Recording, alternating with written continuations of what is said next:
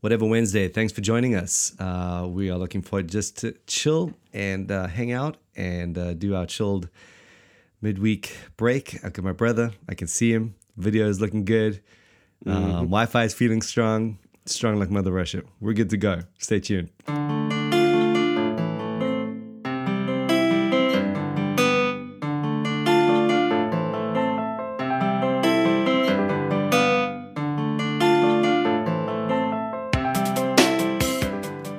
Bro, you know what happened to me the other day? What happened? Friday, Nick and I recorded the Proto-Evangelium of James, and it crashed. Well, I recorded only my side. Your side of the audio? Yeah. Do you want me to do fake lip reading for the other side? No, not really. No, but it was painful, man. So I just basically flunked out on that one, and anyway, whatever. But that was a dodgy episode. Podcast life, totally. Yeah. So, how the heck are you? You've been to Germany and stuff. I've been to Germany. Yeah, that's good. The whole backstory is that I sprung my ligament in my right shoulder, sprained my right shoulder at judo, and that was just before I was going to Germany. So it made I was traveling with this lady, and she was kind of counting on me to carry bags and stuff, but I couldn't really do that. So it was a bit of a mission, made the traveling a bit of a mission. But anyway, we did that. And went to speak at a conference for Bible translators. Yes. Who are all currently working in Western Asia, which is what I'm allowed to tell you. Okay. Yeah. Because you got to keep it quiet. You got to keep it quiet. That's awesome. So Bob, not his real name, is one of the translators there. Yeah, it's it was an awesome privilege to do it, because they're in areas where it's a bit sticky, and so I was basically the preacher for the conference. It's like their conference, they do loads of stuff in it. Like the whole day is crammed with meetings and activities and training sessions and whatever. And I was doing the kind of morning worship slot. So I go there as the devotional speaker was my technical title. Cool. But then I also got to eat with them, breakfast, lunch, and dinner. And then in the evenings, we all just kind of hang. They've got this little cafe there. So we'll just hang around over a few beers, and they were just telling stories about stuff that's going on, and talking about translation. Dude, I'm sitting at this table, and I kid you not, that so there's 6 of us around this table, and there's guys from all over the world. There's guys from the States. There's guys from all over Europe. There's guys from Western Asia. Everyone's there. Yeah, and they just.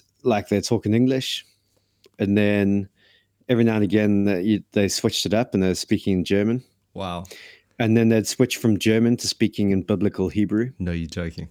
I kid you not, bro. Beautiful. Because I kept telling the Klein story. It's Klein used to debate rabbis in Hebrew. And that's a pseudepigrapha account. Okay. But they weren't impressed by it. They were just okay, that's nice. Anything else about this Klein guy? That's almost Jedi Chuck Norris version of what Klein did. And they're dude, they're speaking to each other. They're like, shalom, whatever. It was, so they did the standard greetings and stuff, but they would take it further than that. And then not only that, but then they'd be switching it up to other languages. So I was the only one on the table who couldn't speak 4 languages. Wow. You got Afrikaans though. Oh man. I'm not sure I ever had Afrikaans like that. If my Hebrew, oh man. Anyway, yeah. So it's just nuts. Anyway, if your Hebrew was as bad as your Afrikaans, you'd be disqualified from ministry. But it's worse. It is a bit like that. But the amazing thing is they're just super humble dudes, and they were just so grateful to hear just simple preaching, because I think the danger for them is they miss the wood from the trees, So they just hone in on all this technical stuff, and they are so like scholarly in the way that they engage with scripture and everything like that. Yeah. But I had some fun debates with Germans about Schleiermacher and about German historical criticism, because obviously Right. it's still like a big thing over Totally. there. Yeah. And yeah, so it was no, it was just, and I just found it so refreshing Mm. to like hang around with these dudes in the evening. I guess it's the kind of thing that as a married guy with kids in a busy life, you don't get to do a lot of just sitting around with a beer with a bunch of guys who are like-minded. And talk Hebrew. Yeah, well, I mean, I just, obviously didn't join in with that. But I was like, Tov. just to Tov. be there. Tov. Tov. Tov. Shalom Tov. lecha. Yeah. Yeah. Yeah. Tov Boker, man. Yeah. Tov Boker. Totally Tov. Yeah, it's all Tov. Yeah. Oh, the other exciting thing that happened was that I managed to get through a whole plate of paella before I realized that it had shellfish in it, which is not a good thing for me. Oh no. Yeah. And, Yes. and you're alive? I realized it because I was trying to swallow this piece of lettuce, and I couldn't swallow it. Like the lettuce just wouldn't, like it just stuck in there, And I was like, man, why can't I swallow it? It's like all puffy inside. And then I was trying to use water to just kind of wash it down. I couldn't get this piece of lettuce to go down. And then I noticed on the side of the other guy's plate, there was like a shrimp and a mussel. And I was like, that's not good. Wow. So I popped like 5 anti-allergy tablets. Right. Like I just, checked them all down. And that seemed to do the trick. So fortunately, that was okay. But like, yeah, that was like serious. I was like, I don't suppose any of you guys have an EpiPen, do you? Well, yeah, because I was gonna ask, don't you have to carry that thing around that you inject yourself? You're meant to carry. Well, yeah, but they're like 200 quid each, and they have an expiry date.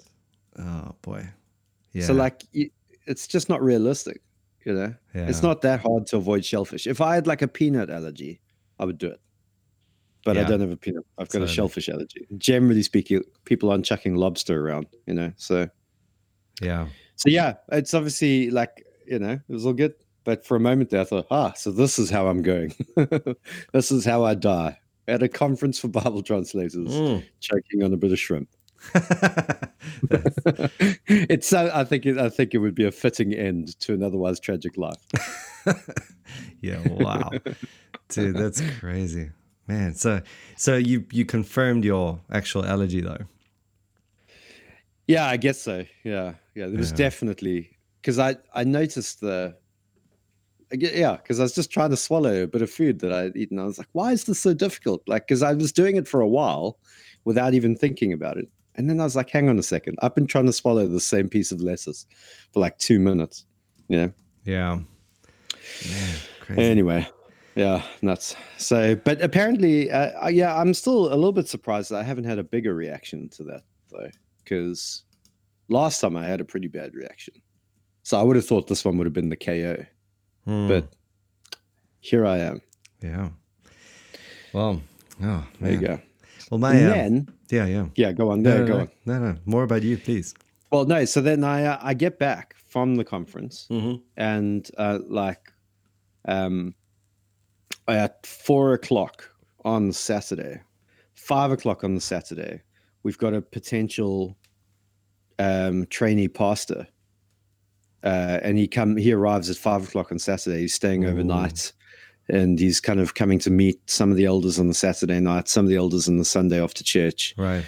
So it's just like pretty full on, because we went, got back, unpacked. This guy arrives straight into the, hey, how's it going kind of thing. And then, hang out with all the elders until fairly late on the Saturday, then, preaching Sunday morning. Sunday afternoon, he's around for lunch. Sunday, 4 o'clock, all the other elders come around, and they're all sort of meeting him, and then they stick around. What's he like? Went straight from, he's a good guy. Yeah, really good guy. Okay. Has a black belt in Taekwondo.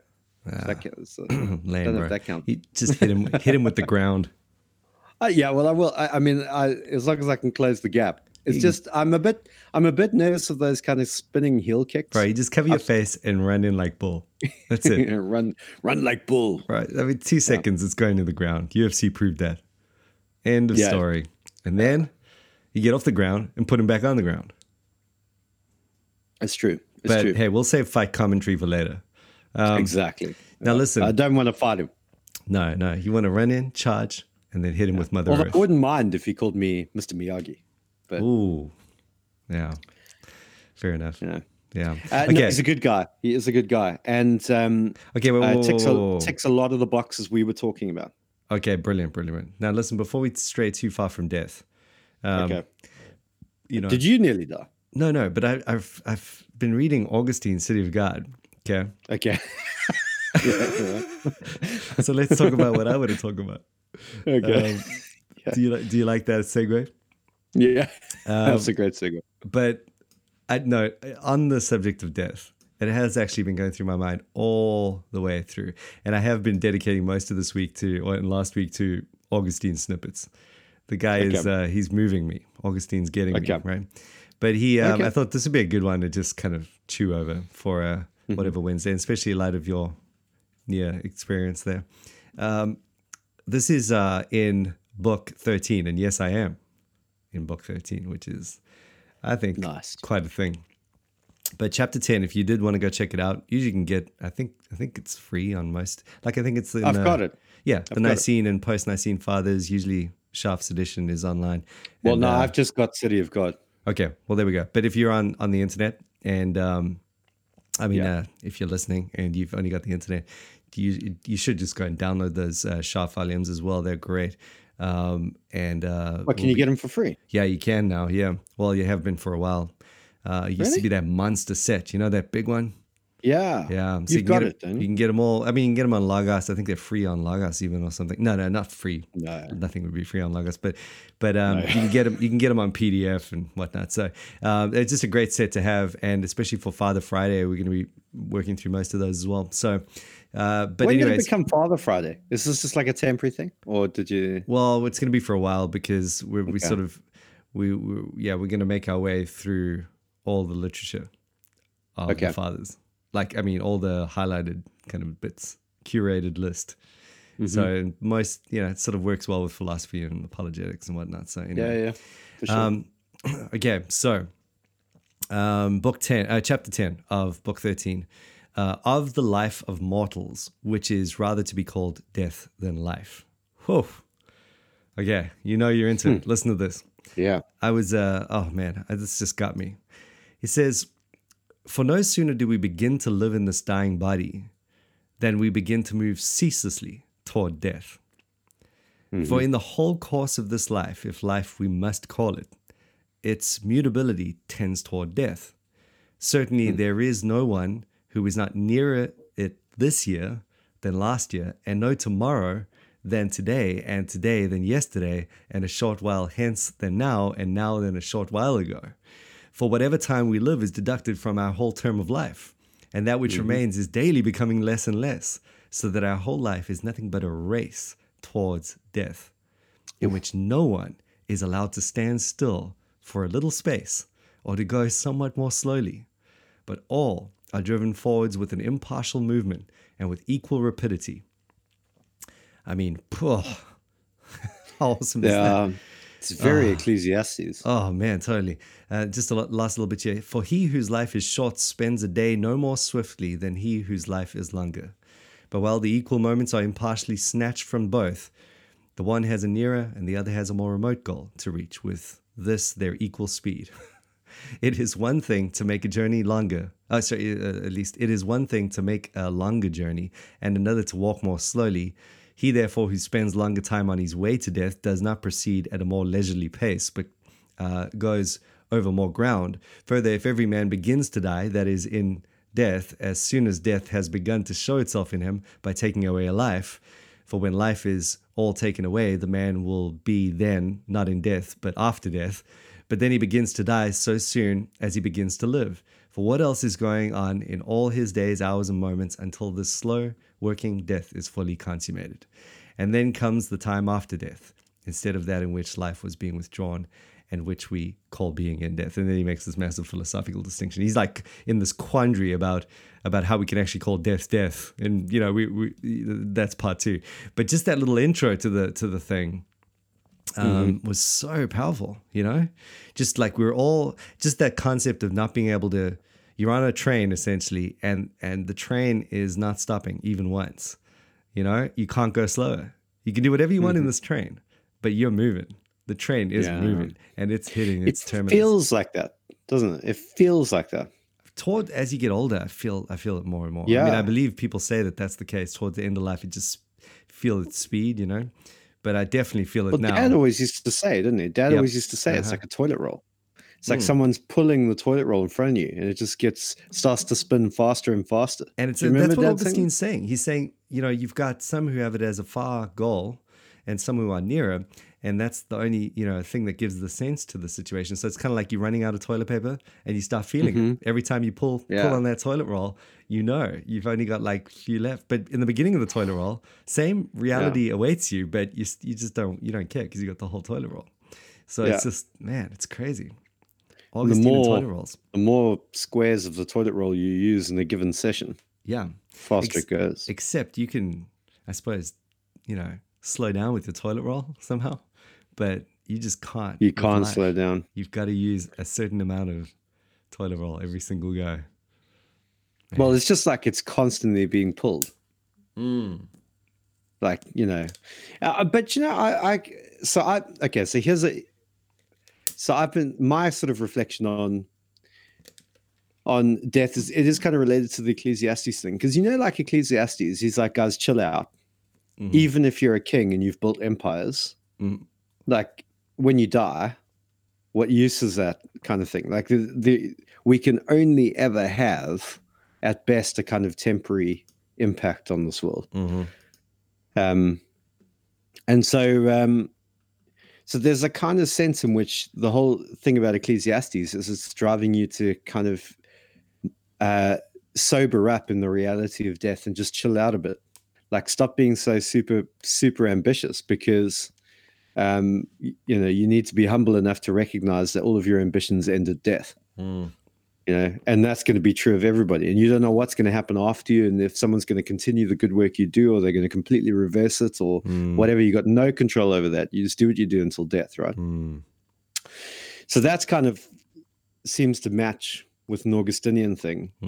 But then here's the other thing. So, like one of the guys I was talking to, he was reading Cyril. He woke up at 5 o'clock every morning to read Cyril of Alexandria. Wow. Okay.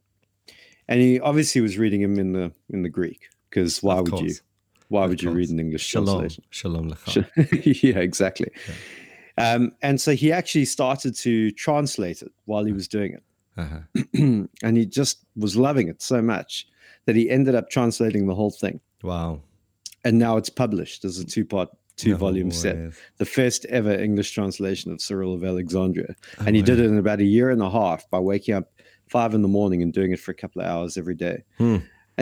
And so I was really like, man, I really want to do something like that. You know, I'd really love to do something like that. Like he's never going to be famous because he's translated, and he's not an obscure church father, but he's translated a church father into English. I mean, he's not going to be invited to the Gospel Coalition to speak at a conference because of that. You know what I mean? He's never going to be famous, but he's genuinely made a contribution to the field of knowledge. Oh, totally. Yeah. But then, and it's just cool. Oh, but then, at the same time, like I think my desire to really do something like that every now and again, I need to just check myself and say, well, like that dude is super gifted, like good at languages, you know, like there's a reason why he's in his field. And I just need to chill out a bit and let the reality of death, you know, like sort of not quite assuage my desire for ambition, but it's just also just, it moderates it, you know, it's just like, look, if you don't achieve anything, actually you're the same as the guy who does achieve something, because you're both going to die, and death levels everything. Yeah. Totally. But I don't really know like how to hold those two things together, you know, to actually try and get something done to have enough focus and drive and determination to get something done, but at the same time have the kind of awareness and humility that comes from knowing that death is going to bring all of my work to an end. You know? Yeah, totally. I hear you. Well, I mean, there are all sorts of books that try and redeem ambition and, and talk about it in a way that I think, if I'm not mistaken, well, I think Chandler forwarded a book that came out fairly recently. I haven't read it yet, but, just kind of, wanting to, and it's all sorts of different angles for it. Like, the neo-Calvinist will say, listen, fine, go ahead, just channel that ambition towards something that redeems creation and therefore has eternal consequence and, goes into eternity in that sense. And of course, that we would say that is a futile approach, I think. And then you've got others who would say, well, at the end of the day, in the same way that you make a good shoe and sell it at a fair price, to live a life that's productive and high performance is, you're just simply giving God glory, which is true enough, I suppose. But I suppose you can also be idolatrous in that way. While you might achieve things that objectively give God glory, at the end of the day, subjectively, you might be way out of sorts with it. But I think probably the best way I've come across in terms of just canceling all of that is the statement that hits me. I don't know where I heard it from, but it's just probably like a Forrest Gump movie thing or something. But do what you can with what God gives you. Just that statement right there. Do whatever you can with what God gives you. Because the reason I like that is because it's not about what you do or what you don't do. It's about stewardship, which does matter. Yes. Yeah. And it's kind of, there is an ambition element there. You want to steward well, and it's just, okay, so you've got gifts and you want to use them and you want to, those things are not bad. And you also understand that you're wired for a covenant of works in some sense that lasts to eternity. You want to have dominion and all that stuff. So that's part of what you want to do, but you've got to acknowledge death. But the stewardship thing remains unaffected in all of that, in that whether it's before the fall or after the fall, you are called to be a steward that you'll be held to account for.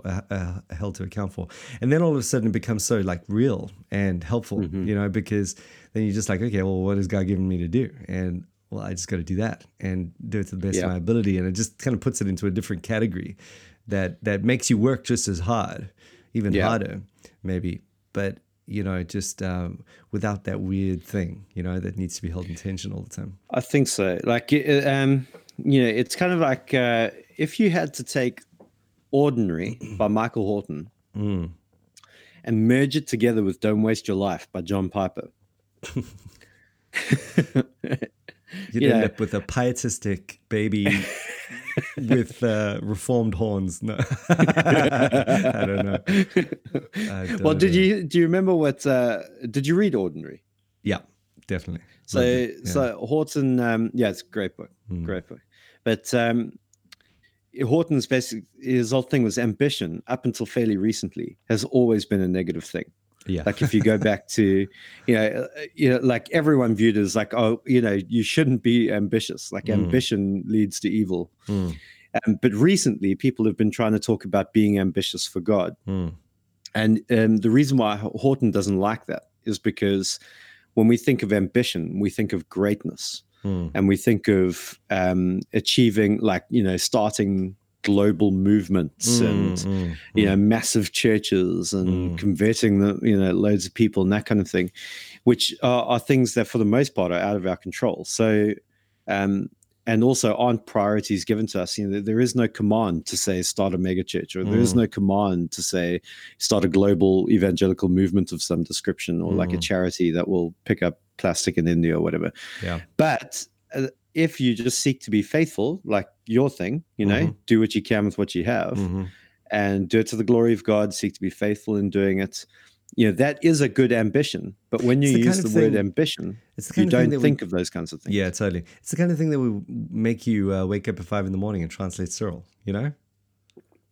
Yeah. Well, to be honest, this dude just did it. You see, the reason he did it was because he thought, do you know what? I've never read a church father before. And I've always wanted to. and I don't have time during the day to do it. So I'm just going to wake up a bit earlier. Now, I think he started waking up at 6 and reading from 6 till 7. Right. And he just thought he was too into it. So then he just thought, there's not enough time. I'm going to start waking up at 5. So he didn't actually set out to say, I'd like to publish a book on thing. And this is also, I mean, like, I think that is in line with what we're saying. You know, like, he's just doing what he can with what he has. He's using the gifts and the opportunities he has, and he's getting stuff done. Yeah. But it's frustrating because because nothing I do will ever result in something like that. like that. 5 in the morning, especially. You wake up at 5 in the morning, it's like it results in drool on the page. I'm still trying to work out what my hands are at 5 in the morning. Like, you know, it's just like, what are these things? They just, they keep following me. Yeah. They seem loosely connected to my psyche. But oh, man. Yeah. Crazy. So how's this for tying in with the theme, though? This morning, Liz comes up to me. She's like, Andre, I think one of the guinea pigs has died. Oh. So I look out, I go outside and I look in the hatch, and yep, definitely Sandy the guinea pig is an ex-guinea pig. Oh. Yeah, he's pushing up the daisies. Man. Sorry about that. So yeah, I know. So this morning, because I thought, like, I'm going to have to tell the kids about this. But like, it's Monday morning and I'm about half an hour away from the school run. So I don't want to do the Sandy's died thing just before I drop them off at school on a Monday morning. You know, that's a bit rough. Yeah. So anyway, I just go because like Johnny, you know, he goes out to check on these guys all the time. Like it's basically they're his pets. You know, he goes out and he talks to them and he feeds them and all that kind of stuff. So I had to get in there. So I go and I bury the guinea pig. So, you know, I dug a little hole next to the guinea pig hutch and I chucked him in there and covered it up. So now I'm thinking about how am I going to talk to my kids about this after school today? That's a rough one, isn't it? Well, you got Augustine. You could use that quote if you want. I'm sure your kids so I was thinking, wrapped with that. What I'd like to do, but I don't think you can do it. But what I'd like to do is I'd actually like to go through the burial liturgy with them. Like, I'd like to do a little burial service, you know, just the graveside stuff, but you can't really do it because it's like we commit the soul to God and the body to the ground. And, you know, it's like, it just doesn't really work with the animals in the same way. So, but like on the other hand, when do they learn? Like, it's a great opportunity to talk about that. You know, it's a great opportunity to talk about what happens when you die and that we are going to die and that death is not something we need to fear as Christians. Totally. So we need a good strategy to get our kids in on the theme of death. I still say, quote Augustine. Well, you could do a lot worse. I could do a lot worse. That's true. No, it's a difficult talk.